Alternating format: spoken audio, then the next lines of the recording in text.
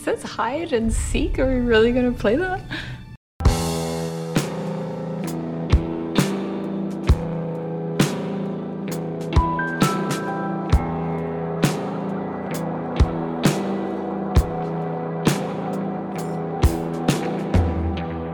Hey club members, and welcome back to another exciting episode of the Nightlight Horror Movie Club.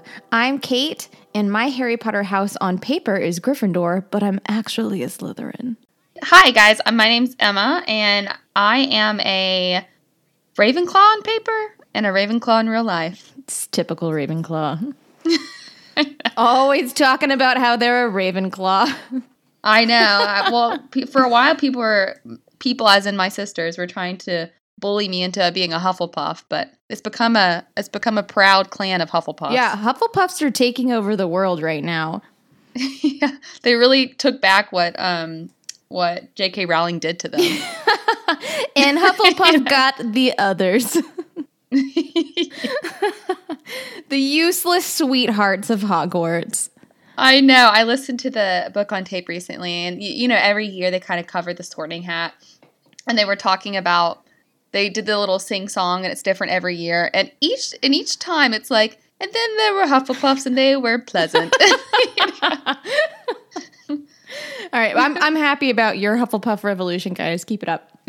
But we are not here to talk about Harry Potter. We are here to talk about horror movies, specifically the 2019 horror comedy Ready or Not, which Emma watched this morning. You guys, I may be late to the game, but I did my homework. Spoilers ahead. We do spoil the movies on this show, but please, if you're interested in guts or not so subtle class divides, hide and seek, creepy ants, how to use a crossbow, good acting, and if anyone else is excited to talk about the new Scream, anyone else out there? Well, we're going to be talking about Scream 5. So there's a new Scream. Oh my god.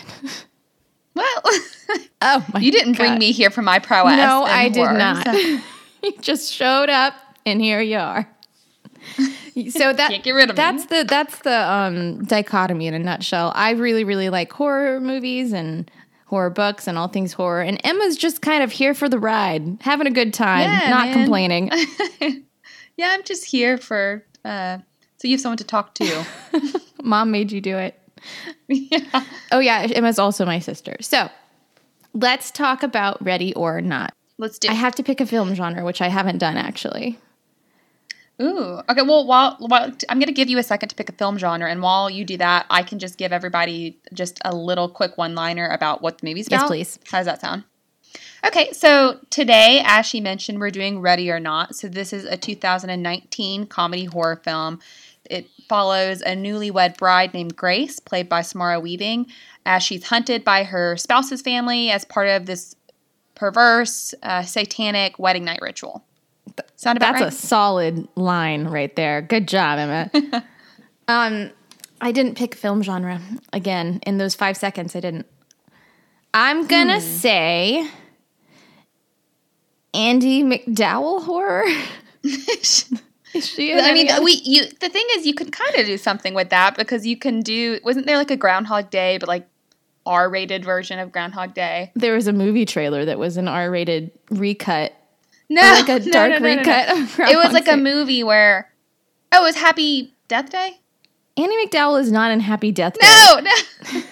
Yeah, she's not in it, but it carries the same theme of Groundhog Day, which she is in. I think that's a really big stretch, but I appreciate you doing that for me. Genre, I know. Kate, I appreciate.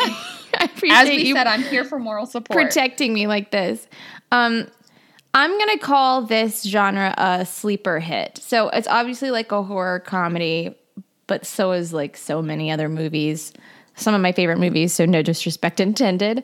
But this was definitely a sleeper hit. And so a sleeper hit is whenever a movie is initially not popular at all, and then it becomes extremely popular. So some other horror movies that were sleeper hits, actually extremely popular movies like Friday the 13th, Halloween, Scream, all of those were sleeper hits. And for those of you guys that aren't into horror movies, which shockingly there's a lot of you guys in this club, some other non-horror sleeper hits like Napoleon Dynamite, My Big Fat Greek Wedding, movies like that.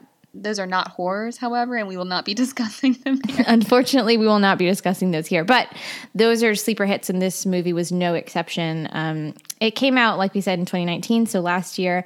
I got to watch this in theaters before all hell broke loose. I was about to say, are you about to tell us what a hipster you are because you watched it before it was popular? No, I just mean back whenever theaters were a thing. Remember theaters? Those were Vaguely. fun times. I watched this in theaters, and then I immediately called Chris, and I was like, Chris, you need to go watch this movie. And he was like, no, sounds scary. Well, it was quite graphic. Yeah, it's a very gory movie. But as someone who gets a little squeamish with the gorier horror, I was definitely squeamish, but the amount of comedy really pulled me through. I loved the gore. I thought, it's played in like a super funny way. And we'll talk about it, but all that gore, none of it was CGI, or it was all practical effects, like explosions and meat guns. So is this... Wait, you said explosions of meat guns? Explosions and meat guns, two different things. There are meat explosions and meat guns. I did read somewhere that it was a lot of food-based product for the gore, and that it actually tasted quite good.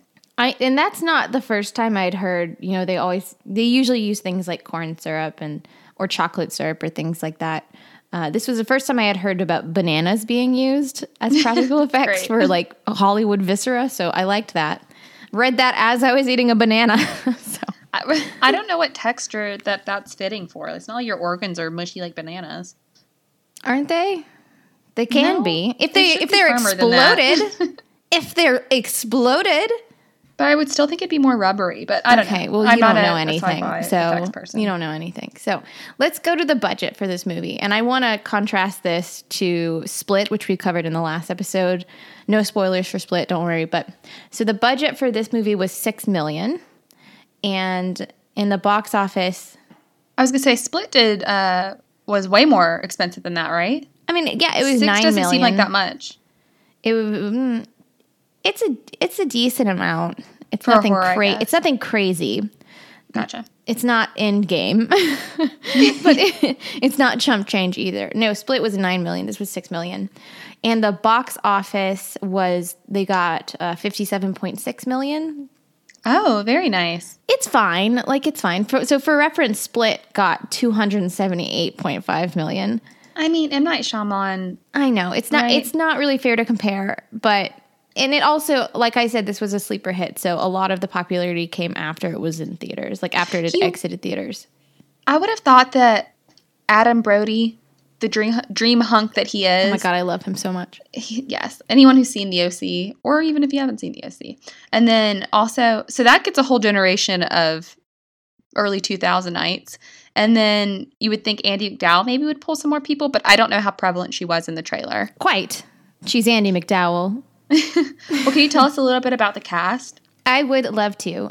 So we have Samara Weaving, who plays Grace. She's the protagonist. She was in The Babysitter, which was a Netflix horror comedy gore movie that we haven't covered yet. The one with Bella Thorne, right? What? I don't know what you're talking about. Bella Thorne, she was like the main character in The Babysitter, right? No, that Samara Weaving was the main character in The Babysitter. Oh, she was the main character, but Bella Thorne was like the slutty cheerleader that was advertised a lot in it. I don't know who Bella Thorne is. Babysitter, for being like a straight to Netflix, was pretty popular. Well, I actually just searched babysitters, and so now it's Nannies on the Go is the first thing that came up. So like I was saying, she was in The Babysitter, which is an equally gory horror comedy that we haven't covered yet. And this, I would call this probably her breakout role, but it's a tough call. But she's amazing. She's amazing in this movie. And then we have the Domas Gaming Dominion, Dynasty, Empire, Dominion. We prefer Dominion. They prefer Dominion. We prefer Dominion. We have Alex, who is her husband, portrayed by Mark O'Brien, who I admittedly don't recognize from much, but I would like for that to change. I really liked him. I liked him too. He's Canadian, I think, which might be part of the reason we don't recognize some of this cast. Literally everyone in Hollywood is Canadian. So, I don't know about that. But everyone is Canadian. The Weeknd, Drake, others. there are only, fun fact, there are only 3 people in this movie who are not Canadian. 3 main actors. You're proving my point. Everyone's Canadian. Is In Adam this Brody Canadian? No, he's one of the 3 who's American. Okay, I don't know why that would have upset me so much. We know But the it totally Americans, right? Adam Brody, Andy McDowell. Andy McDowell, and then the Australian Weaving. You just said we know the Americans, including the Australians. Well, you know what I mean. We count her. The non-Canadians, We as count we shall call her. them. So then we have, like Emma said, we have Daniel, who is the brother, played by Adam Brody. Literally everyone's teenage crush during the early to mid 2000s. We also had him in a recent movie, Jennifer's Body. I used him as the intro clip for Jennifer's Body. He was Nice. He was the lead singer for Low Shoulder. I really like him. He was also okay. I adore him. Okay, I need to calm down. I have so much to say. You cannot see, but she is fanning herself. I'm fanning myself. I love him. He was in Scream 4. I'm probably the only one who remembers that, but he was. He was a cop in Scream 4. I'm talking about that because I'm going to tie this movie with Scream 5 soon. What a segue, Kate. I know. Everyone's like, Kate, stop talking about Scream. No, never. And back to Adam Brody. I know it's ridiculous to call him underrated because he has been a very well-employed actor for literally decades. But I just think his line delivery steals the show every time. Like, he's just funny. I agree. And I kind of get what you're saying, though, because we all know who he is. So he is very well appreciated in that regard. But he always plays supporting characters, I feel like. I mean, he was in that movie with Meg Ryan, which I think he was like a love interest or something. I don't know. But for the majority of his roles, I feel like he plays a very strong supporting actor. Like when he was in the OC, he was by far my favorite part of the entire show. I mean, I'm still upset that he left Gilmore Girls, just left us hanging. Left Lane Kim hanging. Girls. Yeah, I remember because they were just He like, got too successful for Gilmore Girls. I'm so upset about it because they're like, hey, we got this new character. It's Adam Brody. He's a love interest for Lane who finally is getting what she deserves out of life. And then the new season comes up and they're like, Dave's in college. I'm like, God damn it. It was a very half-assed, like, well, you'll never see him on screen again. It's when he's like on the phone with him or something like that. No, not even. It's whenever he went to the OC, which good for him because he might not have been in this movie if he didn't. But that I'm still bitter about that. Also, side note, he's still married to Leighton Meester. Isn't that What precious? An attractive couple. That it's almost annoying, but I'm really happy for them. Less annoying though than Blake Lively and Ryan Reynolds. They're just stupid attractive. They're like too shiny attractive. At least Adam Brody and Leighton Meester have just a little bit of grunge to them. Grunge. There's nothing grungy about them. Well, they're never smiling in their photos, which I find endearing. At least they might not be as happy. So No, it's just like they're not both like, I don't know. Tell us stand how by you it. really feel. Team Don't Leighton smile in Meester. front of Emma. It's a sign of weakness. She's like a chimpanzee. I bet. Wait till y'all see my wedding photos one day. And I'm sorry I'm talking so much about Adam Brody, and I hesitate to even do this because I don't want to give our viewers the wrong impression because as I have stated in every episode, Justin Long has my heart, and he always will. Brody's a close second. But it's Justin Long forever. I will not take any criticism at this time. Okay, I'll hold my opinion. Also, whenever I was doing research for this movie, I look at a lot of videos online. There are multiple fan vids on YouTube shipping Daniel and Grace. I can totally see that, and I would support it. Well, you wouldn't be alone. They have thousands and thousands of views out there. I know what I'm doing after this. You're going to watch hastily I'm not going clipped to videos. work anymore. I'm just going to watch videos. Ooh, sorry, guys. I was busy. Sorry about that. Sorry about that. Shipping 2 characters that do not have a relationship in a movie. I'm just working out. I got so into my fanfic, I lost track of time. Yeah, that's a great excuse for med school. They'll They love love that one. Then we have Becky, who is the mother. She's played by Andy McDowell, it's Andy McDowell. And then It's my favorite time. I liked her way more than I liked her in Groundhog's Day, and that's not because she did anything wrong in Groundhog's Day. I just thought she was so engaging in this movie. it's not Groundhog's Day. Groundhog Day? I don't think you're a true McDowell fan, Emma. I'm just saying. I am. I don't think you are. I don't And think she I ever did professed way to better be. than that movie she did in the 70s, you guys.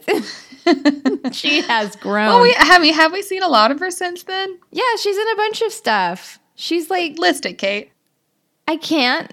Yeah, exactly. Because I'm not the audience for those things. But she just did like a show that she got like a bunch of acclaim for, and I think that's what put her on the. I love how vague that was. Well, you know what? Again, I will take no criticism at this time. But we haven't even talked about my favorite character. Emma, do you know who my favorite character is? The cokehead? Yes. Wasn't she a treat? Emily was a treat. I loved her. So Emily is one of the sisters played by Melanie Scrofano, who I knew exclusively as being Mrs. McMurray from the Hulu show Letterkenny. I've never heard of that, but she definitely did a great job in this. She's literally just like, I think like this crazy mayor's wife, and she's just no, she's not quiet. She's loudly hilarious. And in this show, she is similarly loudly hilarious, but I like that she gets a lot of screen time. I liked her partner too. Oh, Fitch, who is played by Christian Bruin. I like him. I like whenever they give him a crossbow and he's like, what the fuck? How old is this? Yes. And then he's sitting on the toilet watching a YouTube tutorial on how to use a crossbow. Oh, and fun fact, that video actually was the creators or cameoing in that video. The Those are the writers. Yeah. Those are the writers? Mm-hmm. There were two writers and they had an uncredited appearance as those hillbilly crossbow tutorial people. That was Guy Busick and Ryan Christopher Murphy. And I guess now's a good enough time to segue into why I keep talking about Scream 5, which I'm so excited about. So the directors. There are two of them. It's Tyler Gillette, I think that's how you pronounce it, and Matt Bettinelli-Olpin. And together they call themselves Radio Silence as a group, which is super cool. Sounds like a band name. And they have been chosen to direct Scream 5. So they are inheriting the Scream 5 franchise from the late Wes Craven. That's very promising. Kind of a huge deal. Because this whole time I thought you were talking about Halloween, and I was like, do we need another? So I'm much more excited now. I think I try to make every horror movie into Halloween. I think you think they're all Halloween. I did so bad on that quiz back in the day when you were trying to get me to guess Friday the 13th. Yeah, and everything's Halloween until proven otherwise. Oh, that's exciting though. Scream, I like Scream. Do you? You don't even know what it's called. Well, I liked the first one. Okay, great.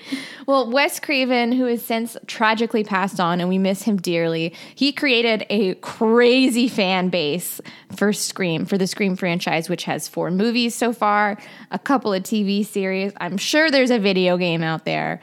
And whenever he passed on, there was like this big void felt, obviously, by the fan base, and everyone was like, what's going to happen to Scream? And these Radio Silence is like, we got you. And God bless them, because the Scream fans are absolute psychos, myself included. They are very protective. Our brother, yes. They are very protective of the franchise. But I'm so happy that these two guys are taking over. I know that they're going to do it true to Wes Craven's vision, and that just makes me really happy. And it's not just them. Guy Busick, who was one of the crossbow instructors, one of the writers for this movie, he is also going to be on the writing team for Scream 5. When's Scream 5 due to come out? 2002. No, that's... No, Kate, that was Scream 3 or whatever. It's very late. 2022. 2022. 2022. So it's going to be a minute, but I'm already on, along with our brother Austin, who's a Scream psycho also. I'm on a Facebook group of weirdos, just like this group of conspiracy weirdos. theories. Yeah, I'm part of a lot of group of weirdos, and I'm glad you guys are too. See? We found our people, and there's a lot more out there. But again, that's not the only people who are involved in this movie. They're also going to be involved in Scream 5. One of the main producers, his name is James Vanderbilt. He is also going to be the co-writer for Scream 5. So it's going to be him and then Guy Busick. So a lot of overlap with this movie. A lot of overlap. But before I move on, I would be remiss if I did not bring up one of the best cast members, who is Nikki Guad. Oh God, Guadagni. Try that one more time. Let me look up how it's pronounced. Please include this. Oh, I was way off. Hold on. Guadagni. Is there a G in the last name? Nikki Guadagni. That sounded great. Anyway, she's Aunt Helene. She's a frickin' scene stealer. I love everything that she's in. Brown-haired niece, you continue to exist. Yes.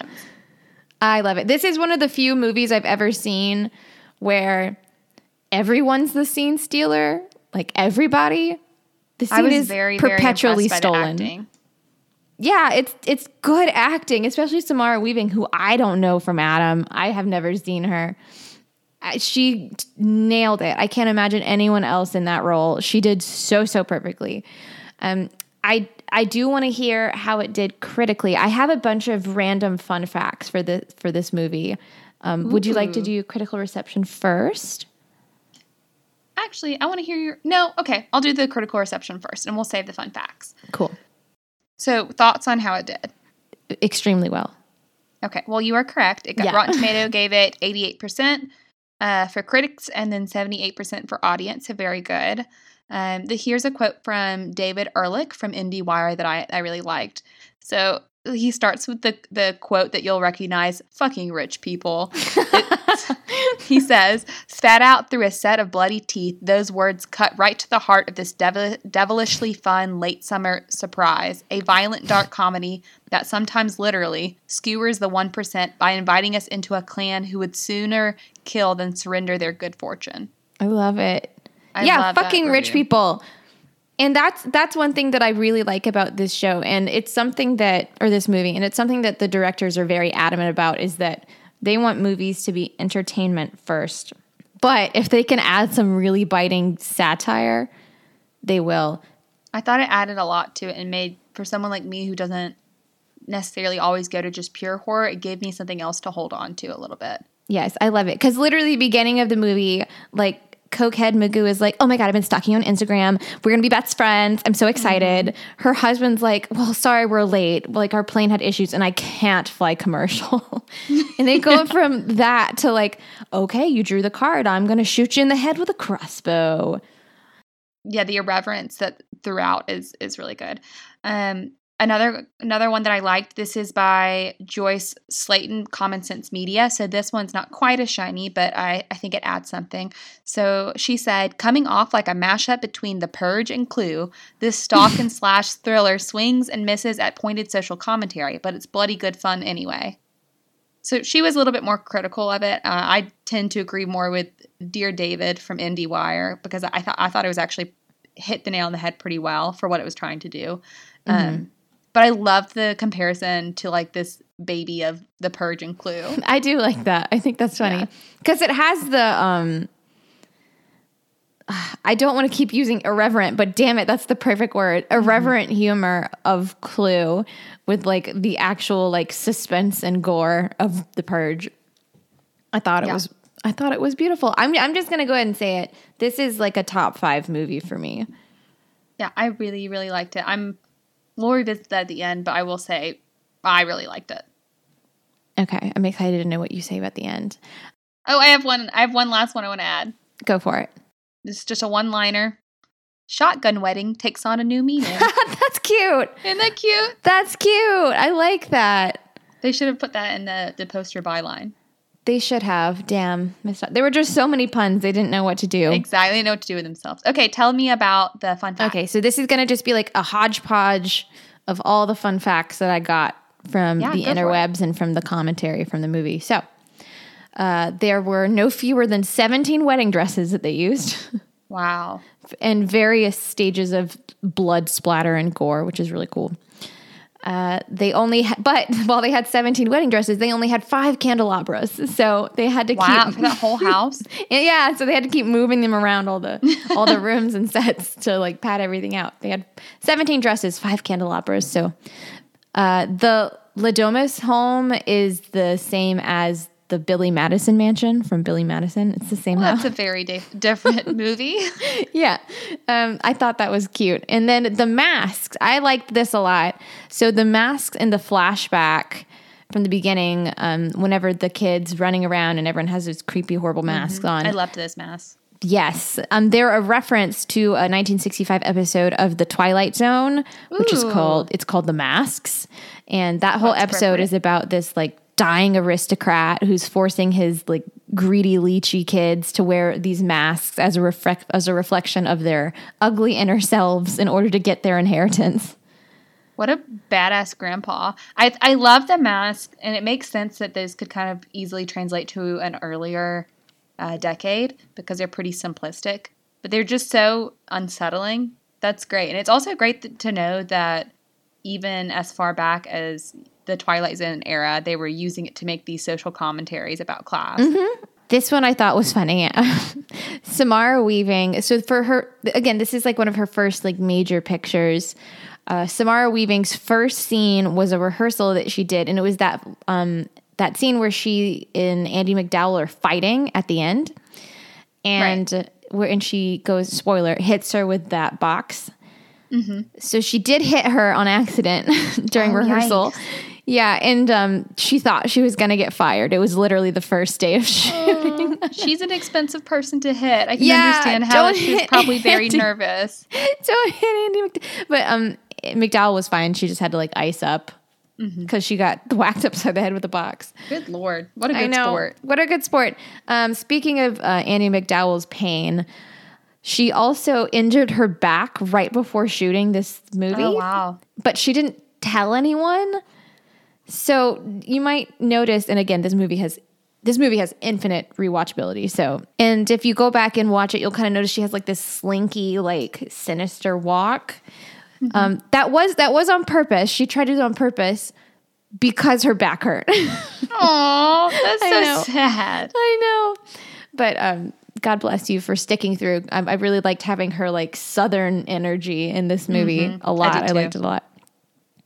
Also, speaking of Andie MacDowell, best line of the movie, in my opinion, was her screaming out, "Holy dick." And that was entirely ad-libbed, and I'm so glad they kept it in the movie. Apparently, when does she say that? It's towards the end. Gotcha. It's near the end of the movie, and she goes, "Holy dick." And apparently that was something that Andie MacDowell's father said a lot. It was like one of his favorite phrases. Which, again, is extremely Southern.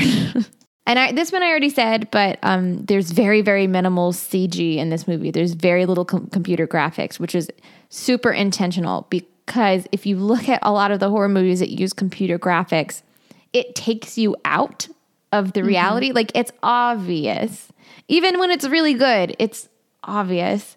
And in this movie, they used very, very minimal CG, and it was not obvious. I loved at the end whenever you get just a flash of the person they sold their soul to, basically Satan, whenever he's sitting in that chair at the end. Yes.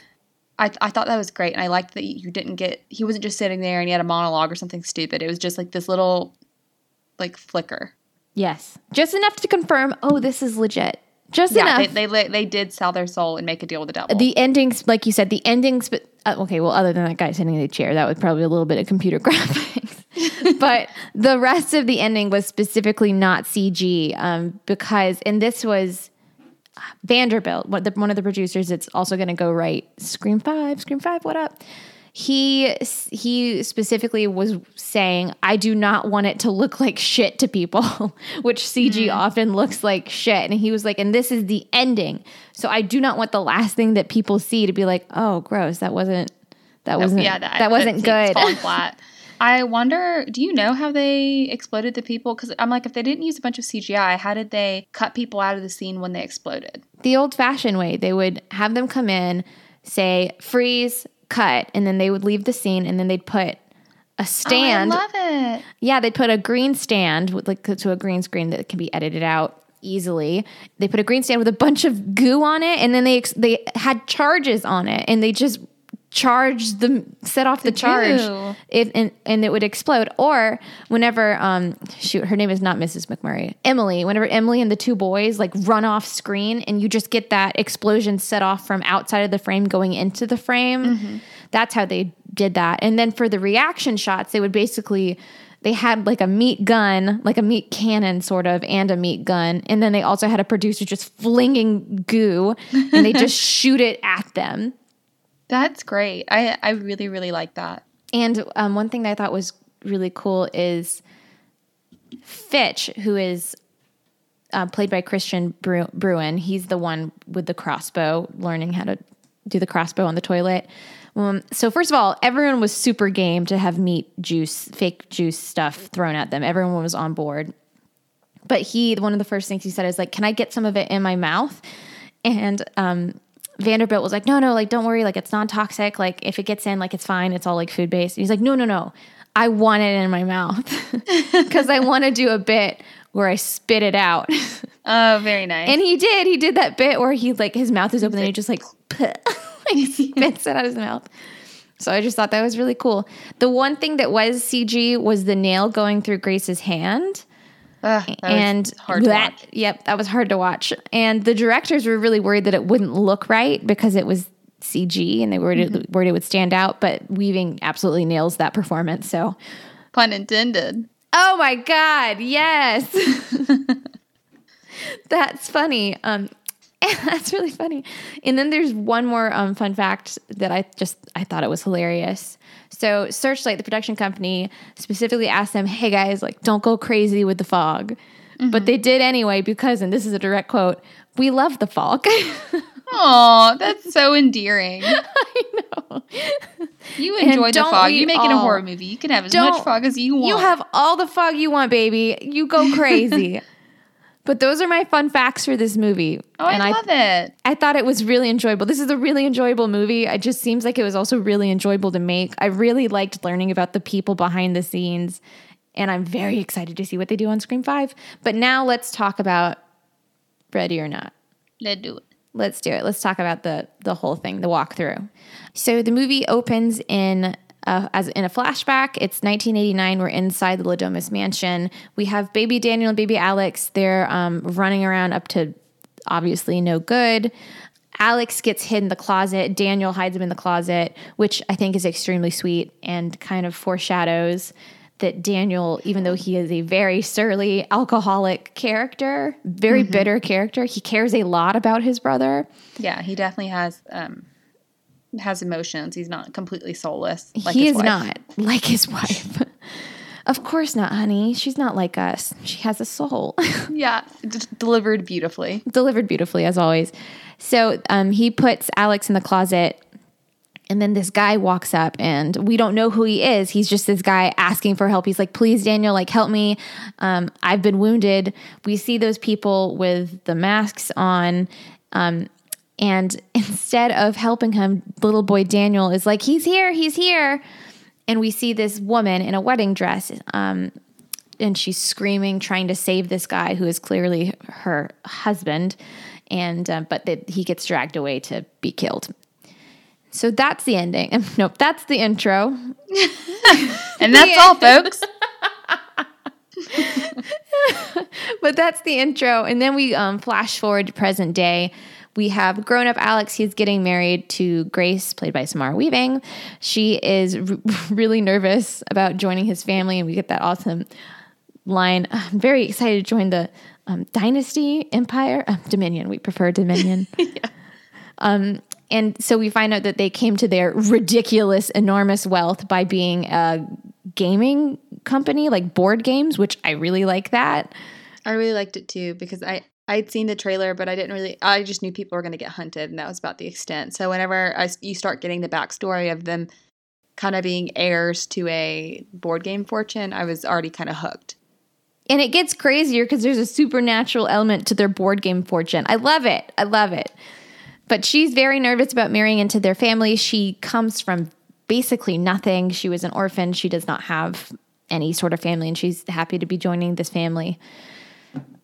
You poor girl. And so then they go to a photo shoot before the ceremony. We get to meet all of the family. We have Aunt Helene leering from the sidelines along with the rest of them, which I adore. And then Daniel lets her know, oh, don't take it personally. They're just trying to figure out if you're a gold digging whore, like my wife. I love that line. I also, just a side note, I think they fit in swell at my wedding, as none of them were smiling for those photos. Oh, yeah, you're right. No one was smiling. No, they were like talking through them. I'm like, they're really giving the photographer a hard time with this. Oh, they don't give a shit about the working class. They're like, you can figure it out. So they're at the wedding taking photos. You get introduced to all the characters that way. And he's not kidding about his wife being a gold digger. She literally is very open about the fact that she only married Daniel for their family's wealth. Yep. And then we get to meet Dad, his name is Tony. He is openly disapproval. He's openly disapproving of Grace, but nowhere near as much as Aunt Helene. Yeah, no one can top Aunt Helene's. No one tops Aunt Helene. Sour disposition. I love how she's like glowering from the corner like all the time, but even like they're like kissing in a room and she's just in the corner. I loved that. He's like, yeah, she has boundary issues. Yeah, no shit. No shit. But at least we have Mama Becky, who actually does care about Grace, and she's like, hey, baby girl, only opinion that matters is your husband's opinion, and he loves you, and so everything's gonna be fine. And she's actually very sweet and endearing. Mm-hmm. And then they get married. And so then we have Grace and Alex post wedding, having a very tender moment. Aunt Helene apparates, I guess, or she's been there the whole time. Oh no, wait, she's like, she's in a secret. Yes. She took a secret corridor for literally no reason. Except to just creep. Except to be creepy. And she just shows up and she's like, okay, we need to go do the family thing. Let's go. And then Alex is like, oh yeah, by the way, we have to do, we have a tradition that we have to do because we're such a quirky little game family. You have to join us for a family game night. And she's a very good sport about it. I love their dynamic because I feel like from the very beginning, they seem so relatable. They seemed like a real couple, I guess. They didn't seem like a movie couple. Yes. They like the way they interacted seemed like they had, little inside jokes and like their own personal, like, I don't know, style, I guess.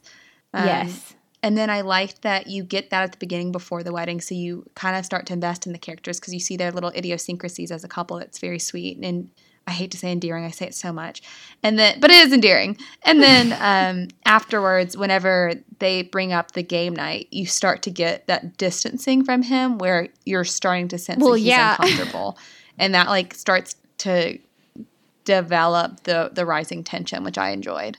I think if it was a couple that did not have the same chemistry, I would not care about them getting through the game night. You know what I mean? Yeah, you wouldn't care, and then you would have just assumed that he's in on it and he's evil, which is more boring than him being conflicted. Conflicted, yeah. He's very conflicted.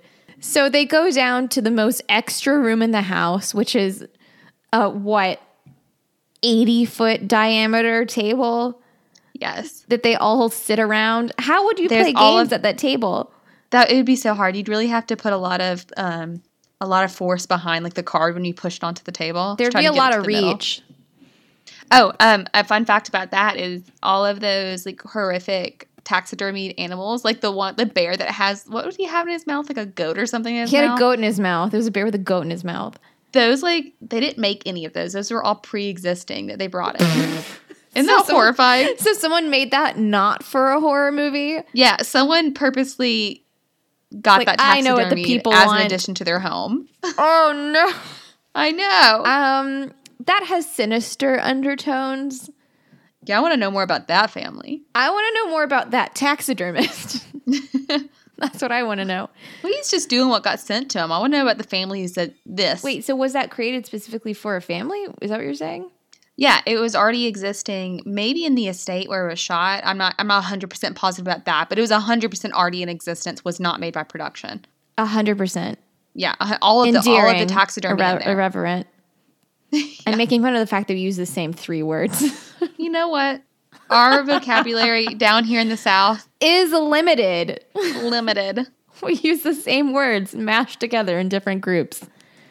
So now they're at the table. They're going to play the game, or they discuss the backstory of the choosing of the game. Emma, do you want to kind of explain what the supernatural backstory is? Sure. So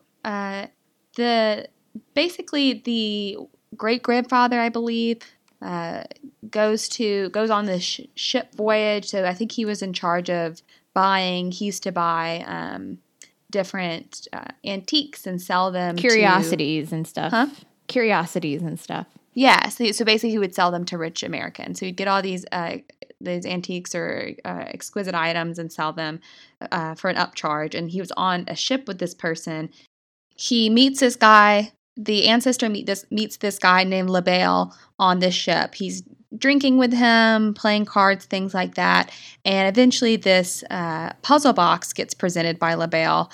And he says to the ancestor, the great-grandfather, I will grant you a wish if you can just get this open by dawn. So the ancestor, the grandfather, he starts puzzling through this box. He manages to get it open by dawn. And so basically makes a deal with LaBelle that in exchange for observing a particular family tradition, that he'll support their success in the Domas fortune, which starts out with playing cards and then eventually grows into this big gaming company.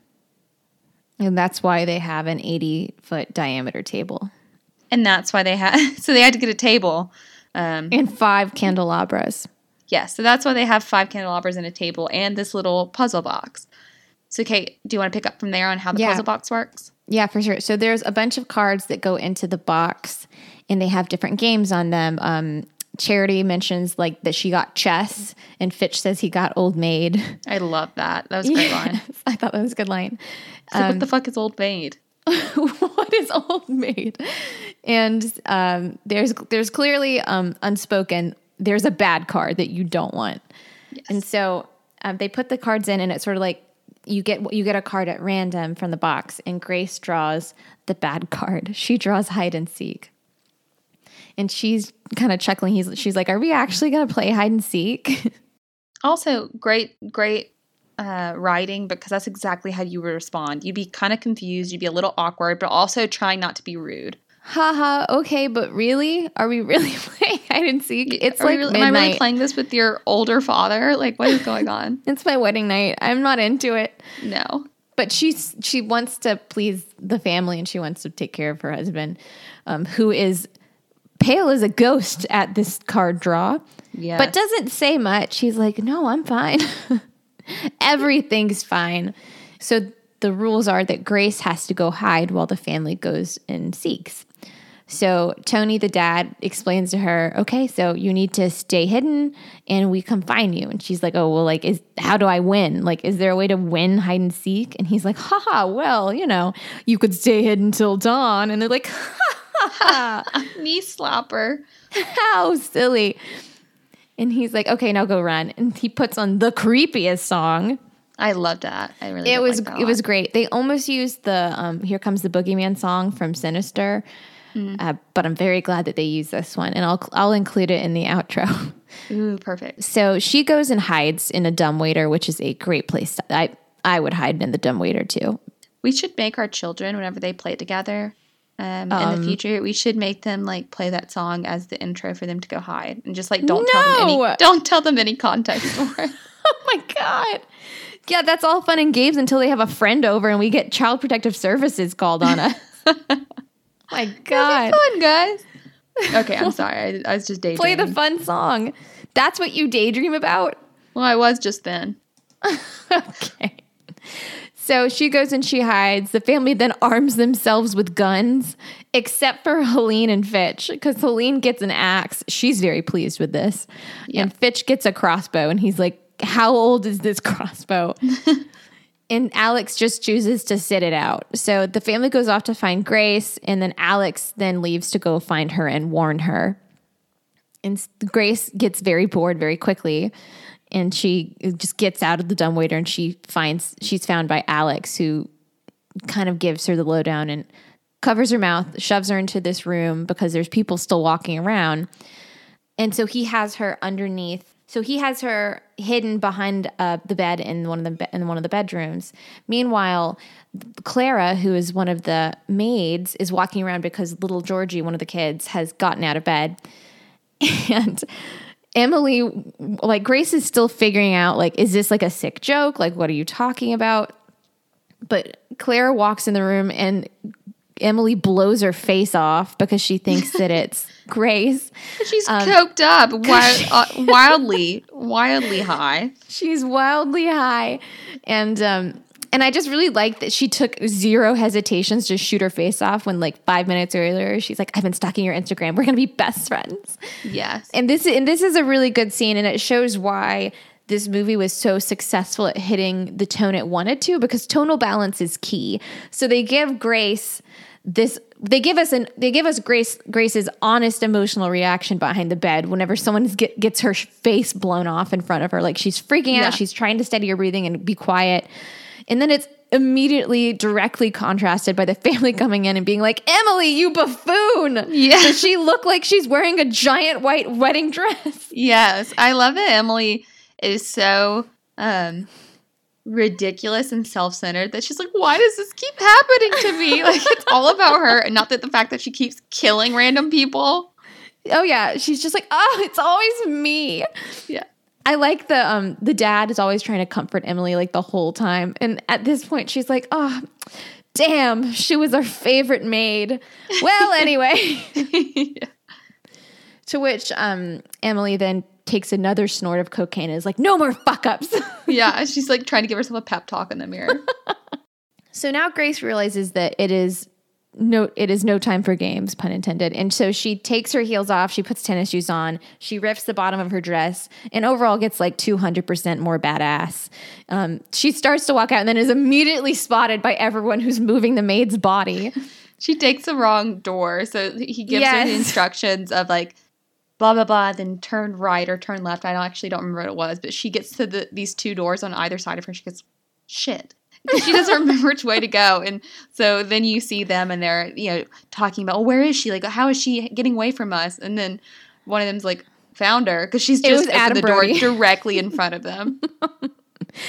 But as soon as they spot her, Emily then walks in from the other side of the hallway, screams, and shoots again.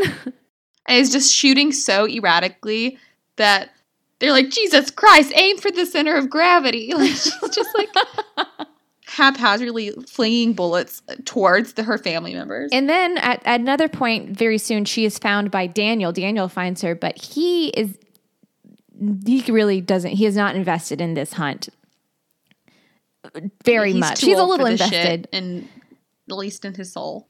He's getting deeper and deeper in his drunkenness, and he just doesn't care. He's just like, this is bullshit. This family sucks. I hate everyone.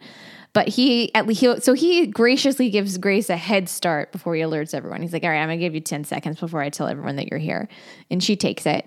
And so then the family's trying to come up with a new plan.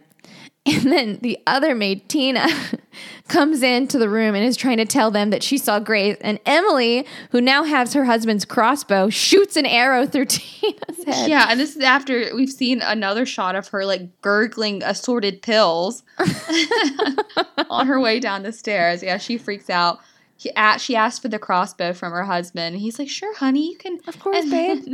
Then she shoots the maid, and then you can see the dad looking at, like, the son-in-law, like, get that out of her hands. And then you can see him kind of gingerly go up to her and, like, take it out of her hands. Hey, baby girl. It's yeah, okay. Pretty much.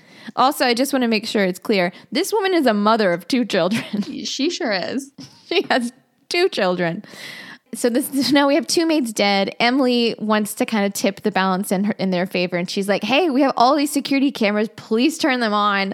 And Dad's like, no, that's not the tradition. Back in the day, Grandpapa didn't have security cameras, basically.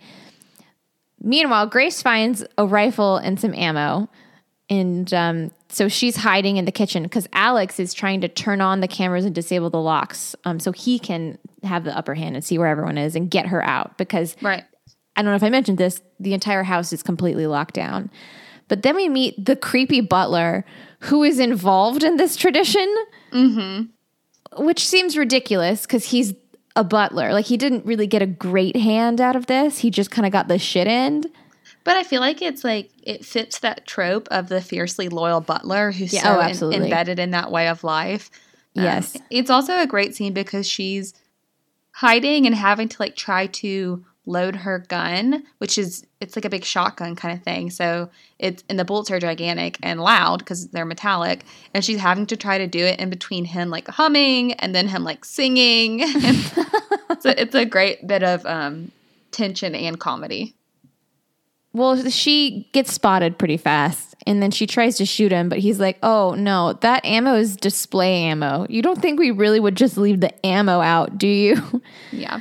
And then she smashes him over the face with a pot of boiling tea, and she manages to get away. Alex unlocks the doors, and Grace gets outside. But then Alex gets caught by his dad and his brother in the control room, and he gets attacked. And he basically gets handcuffed. He's handcuffed in the bedroom so that he can't help Grace anymore.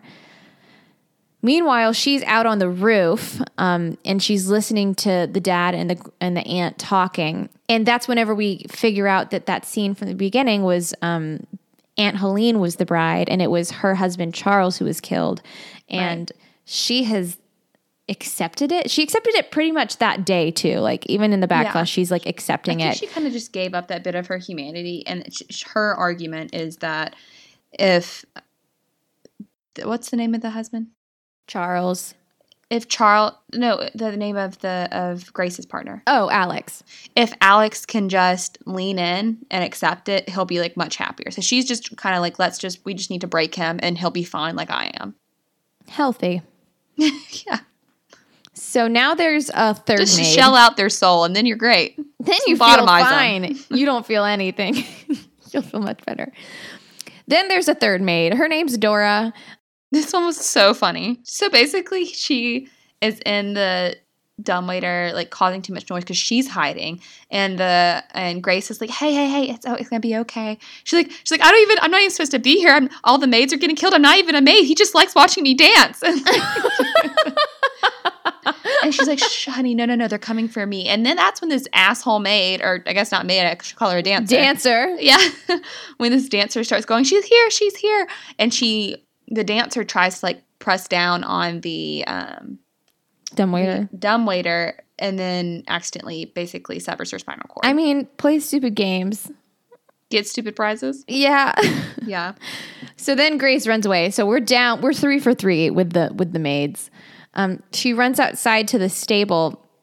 We see Georgie has been missing this whole time, right? Georgie snuck out while one of the maids was supposed to be reading to him, and the maid fell asleep.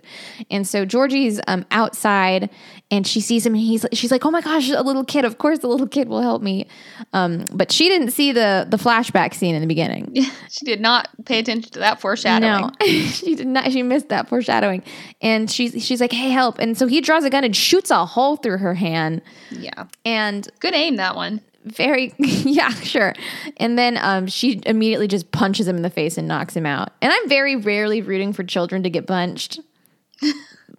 But this kid needed to get punched. I'll tell you, that is not in Kate's character. She's not normally like this. I'm not normally like this, but Georgie needs to get punched. But then she gets startled by a goat, which I think is hilarious. And then she falls into a pit of goat corpses, and also where some other bodies have been disposed, I guess family members. Yeah, it's basically the dumping site for bodies. And then they fill that sucker up with some hydrochloric acid. Gross. And so she's trying to climb out of I hesitate to call it a ladder. Pit? Some wood that has been shackled together. It was very considerate of them to put a little ladder there for the corpses that they're dumping in there. Well, maybe it's a maintenance. It's an old ladder. And it immediately falls apart. And so she tries to reach the top, but I hate it.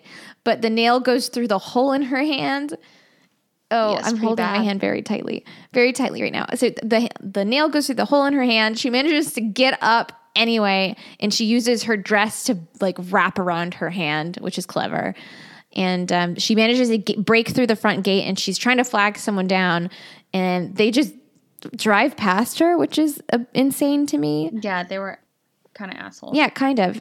So she's trying to flag down help, but Stevens, the butler, is still after her, and they get in a fight.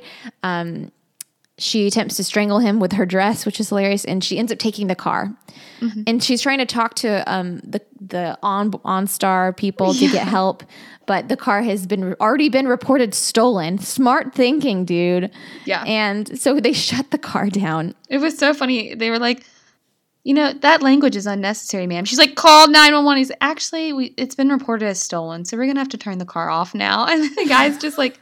And the guy seems exasperated, like the OnStar worker seems exasperated. Like, ma'am, can you please calm down? Like I'm not getting paid enough for this. It was good. So then obviously Stephen catches up to her and is able to tranquilize her, and he's driving her back to the mansion while like talking on the phone to the family, like FaceTiming the family and saying, hey, I got Grace. And he celebrates a little too early. And he starts playing classical music so he can't hear her. And this is just funny. So he can't hear her. But the family is watching on FaceTime as Grace wakes up, and they're trying to warn him, but he's not listening. So they're all gathered on the phone, and she kicks him in the head twice. And so he rolls to the car and dies, but Grace survives and she gets out. And then Daniel finds her, and you want that to be a good thing, but he ultimately ends up siding with his family, and he can't let his family down. So he knocks her out and he takes her back to the mansion. Mm-hmm. And meanwhile, Mom goes to Alex's room where he's handcuffed and tries to talk some sense into him. Is like, I know you love her, but you got to stick with the family. And Alex basically like sticks to his guns and is like, if anything happens to Grace, like I denounce this family, I will kill you. Yep. So the family places Grace on an altar and to ritualistically sacrifice her to Mr. LaBelle. They pass around the chalice and they're drinking from it, but they start violently getting sick and puking.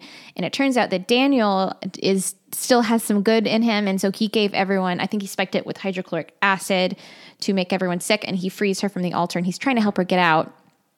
Which he says, like, they'll just have weird poops for a week or so. I'm like, I don't know if that's how that would work with hydrochloric acid. Sounds pretty damning to your intestines. That's right. But he's trying to get her out, but they are found by Charity.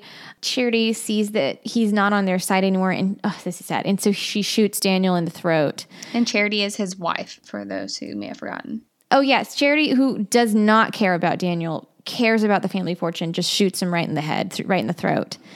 Grace is able to like pistol whip Charity because they're out of bullets, and she tries to help Daniel, but he tells her to go to take care of Alex pretty much, which is really, really touching and really sweet. And I love it. I love Adam Brody because he just does that really well. So Alex has since freed himself from his cuffs, and he finds, this is sad. He finds his brother dying. He's trying to save him, but it's just way too late. The dad is gone full nuts and is trying to kill Grace himself, but she smacks him over the head with a lantern. He's basically like, fuck this altar business. I'm just going to kill her right here, right now. We're running out of time. The sun's about to rise. Because they have to do it before dawn. Anyway, a bunch of, I don't know, chaos absolutely breaks out. Everyone's just in a total brawl. Grace is able to grab the box, Mr. LaBelle's box, and she just absolutely bludgeons Mom to death with this box. That's the scene where she accidentally actually hit McDowell. So she really goes for it. So if that was a real hit, that must have severely hurt. It must have really hurt. So she bludgeons her to death with this box. Alex comes back and is trying to talk to Grace, and this is where Alex joins the dark side. And he basically says, like, you're not going to be with me after this, are you? And then it's like, she's here, and just gives her up to the family. It was sad. It was very sad. It was like, as soon as they had this like sort of tender moment where basically they realize they're not going to be able to get through this, and then he immediately is like, okay, well, fuck you then, I guess. Well, then I side with the family. Yeah, I will protect myself over you. So then everyone comes in and starts holding Grace down themselves, and Alex literally has a dagger that he's going to stab his wife with, but Grace claws at Aunt Helene, which is the grip I would go for too, the old lady's grip. But she does get stabbed in the shoulder. She's able to get off. She does this really nice move that I thought was a nice twist, where it's like they're basically going down to stab her in the heart, and at the last minute she like shifts her shoulder forward, so it stabs her in the shoulder. And I thought that was smart. A nice touch. It's because it's hard to put your body in the way of a dagger, even if it is to save another part of your body. That's really hard. But at this point, the sun is coming up and it's too late. And so the whole family kind of like braces themselves for their impending death, but nothing happens. Very a la Hocus Pocus. Extremely. Yes, extremely. And so Aunt Helene is like, well, I'm done with this shit. I'm going to kill her anyway. Goes for her axe, goes to kill her. And then that's when we get her whole body just exploding into a mess of viscera. Yeah. And to Aunt Helena's credit, she's the only one that even at the end, she's like frantically apologizing to like her master basically, and is like, oh, she's like, I'm so sorry, let me kill her now. Like, whereas everyone else is like, well, We aren't lost. our cheeks red? You know, like everyone else is like, well, how embarrassing. What do we do with her now? Yeah. Because that's the moment where you're like, oh, because the whole movie, you're like, is this real? Mm-hmm. Is this a real thing? Like, is there a supernatural element to this movie? And I honestly was like, no, there's not. That doesn't make any sense. Mm-hmm. But there is. And I really liked that turn of events where, and I wasn't sure which one I wanted either. Like I kind of at the beginning thought that I wanted it to not be real and just be like, oh, these people are so corrupted purely by money. But then I kind of liked it at the end. Like it paid off nicely. And I liked the little flicker of the Satan himself. Sitting in the when chair. He's in his chair and basically just kind of tips his hat. I like that. Yeah. So Helene explodes. The whole family is like shit, and they're exploding in turn. Emily tries to run away with her kids, and they explode through the hallway, which is hilarious. Tony dies. Everyone dies, and then Alex, who is an absolute weasel, is still there, and he's like, Grace, please, like, forgive me. I'm so sorry. Because he's spared, because I guess because he's with her family now, like he's safe. He's like, hey, look, like I'm it's redeemable. They're blowing up all my family around me. They haven't blown me up because I'm with you. Like, I'm not all bad. But she's not so quick to forget. So she takes her ring off and throws it at him. And is just like, I want a divorce. And then he explodes. And then we get that beautiful scene of like the entire house catching on fire. We see the spirit of Mr. LaBelle like nodding at her like, you win. And then she goes outside. She's covered in blood in her wedding dress, and she just starts smoking a cigarette. The police and the paramedics show up. They're like, what the hell happened? And she says, in-laws. it was a great delivery. And that's the end of the movie. I think we've kind of already confessed how we feel about it. A+. A+. I really liked it. I really didn't know if I was going to like it going in. I knew you had, just from you recommending it to me long ago. And but it's kind of hit or miss for me with some horror, but I very much liked it. I loved the acting. I thought that the story was simple enough, but was consistently funny and clever that I was happy to just be along for the ride. Even if like the gore isn't what does it for me. I really liked it. I mean, this is a top 5 movie for me, not just like a top 5 horror movie, but just a top 5 movie. I've probably watched it 3 times now. I really, really like it. I can't find nothing wrong with it. I just really, really enjoyed the movie. So if we're looking at our scoreboard, and for those of you who are unfamiliar, if you go to nightlighthorrormovieclub.tumblr.com/scoreboard, you'll find our entire very biased, very bastardized movie club ranking of all the movies we've seen. So absolutely. I'm going to be bold. This is top 3. Okay. Well, remind me of them. Number 1 is The Thing. Number 2 is Jennifer's Body. Number 3 is A Quiet Place, and then The Conjuring and Oculus. And I want this to be number 2. So only below The Thing. Oh, damn. So I can't, because I haven't seen Jennifer's Body, I'm going to leave it to you. I really liked it, so I'm comfortable with it going number 2. So if you feel good about that, then I definitely feel good about it. I feel good about it. I'd much rather rewatch this one than many of the ones that are below it, including like The Conjuring or The Quiet Place or any of those, to be honest. Hell yeah. I just thought it was a really original idea. I liked that it was funny but also gory. I liked that it had realistic like relationship moments. I liked all of it. I liked the set design. A+. Yeah. No notes. I'm definitely going to recommend it to other people. Okay, well, I guess that's where that's going to go. The next thing to do would be to plan for our next episode, which will be not the following Wednesday, but the Wednesday after that. So we have switched to every other Wednesday. I think what we should do is kind of in the same vein as what we did previously. We should do another pick 3. So if you go to our Instagram, you can vote for it. And whichever one wins, we will do for our next episode. How does that sound, Kate? I think it sounds great. That's how we got this one. But what are the 3 that we're choosing from? Okay, so for this one, we're going to spice it up, and we're going to pick from 3 different Stephen King's movies. Because I know that we have a lot of Stephen King lovers out there. So the ones that we're going to vote between are 1, Carrie. Mm-hmm. The original. The original Carrie. 2 will be Misery. I have not seen Misery yet.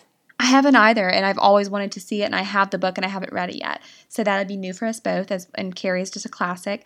And then for the third one, I thought maybe we'd take it a bit more modern and do Gerald's Game. Yes! I love those choices! Yeah. Okay, so great. I'm glad that you like them. Okay, so yes, those will be the ones I will put up a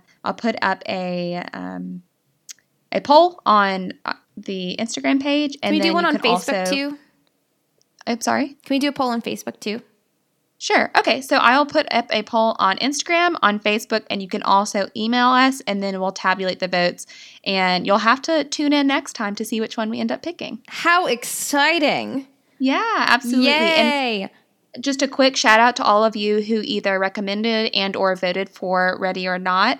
Also, thank you to those of us Thank you to us. Big thanks to us.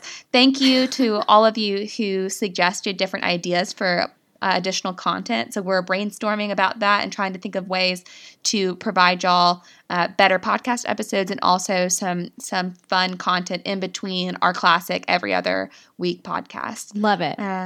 Okay, well, thanks, guys, so much for spending time with us. Before we let you go, I just want to remind y'all to please, if you get a chance, like, rate, and subscribe to our podcast on Spotify, Apple Podcasts, wherever you listen. It just allows us to build our club members, which allows us to do more fun and creative things with our time together. Yes, the more club members we get, the more content we can have, because we're really hoping that someday soon we can start a Patreon and we can outsource our editing so that will save us so much time, and we will be able to do a lot more content, spend a lot more time creating fun content with you guys. I'm about to be a doctor. Kate is an established vet. So we're busy, but we really love doing this with y'all. And if we're ultimately able to do editing, outsource our editing at some point, we can give you the weekly podcast that we would ideally like to do. That you deserve. That you deserve. Okay, guys, I have to go run to work in the ED, and I'm sure Kate needs to get some stuff done too. But thank you guys so much for hanging with us. All right. Yeah, well, Kate's got to go eat some snacks. And I have equally important issues to tend to. So we will see you guys next week for a Stephen King movie if you're choosing. Please go pick one on our polls. I'm super excited to see what it is. If you have any thoughts or if you have any suggestions, if you want to talk about the movie that we talked about today, email us. Our email address is nightlighthorrormovieclub@gmail.com. And I guess we'll see you guys next time for our Stephen King surprise. Sounds great. Stay spoopy, guys. Stay spoopy. Bye. Who wants to play a game? It's time for hide and seek. Run, run, run. Time to run and hide. Run, run, run. And now I'm going to find you. Scurry off into the darkness. Hurry, I'm behind you.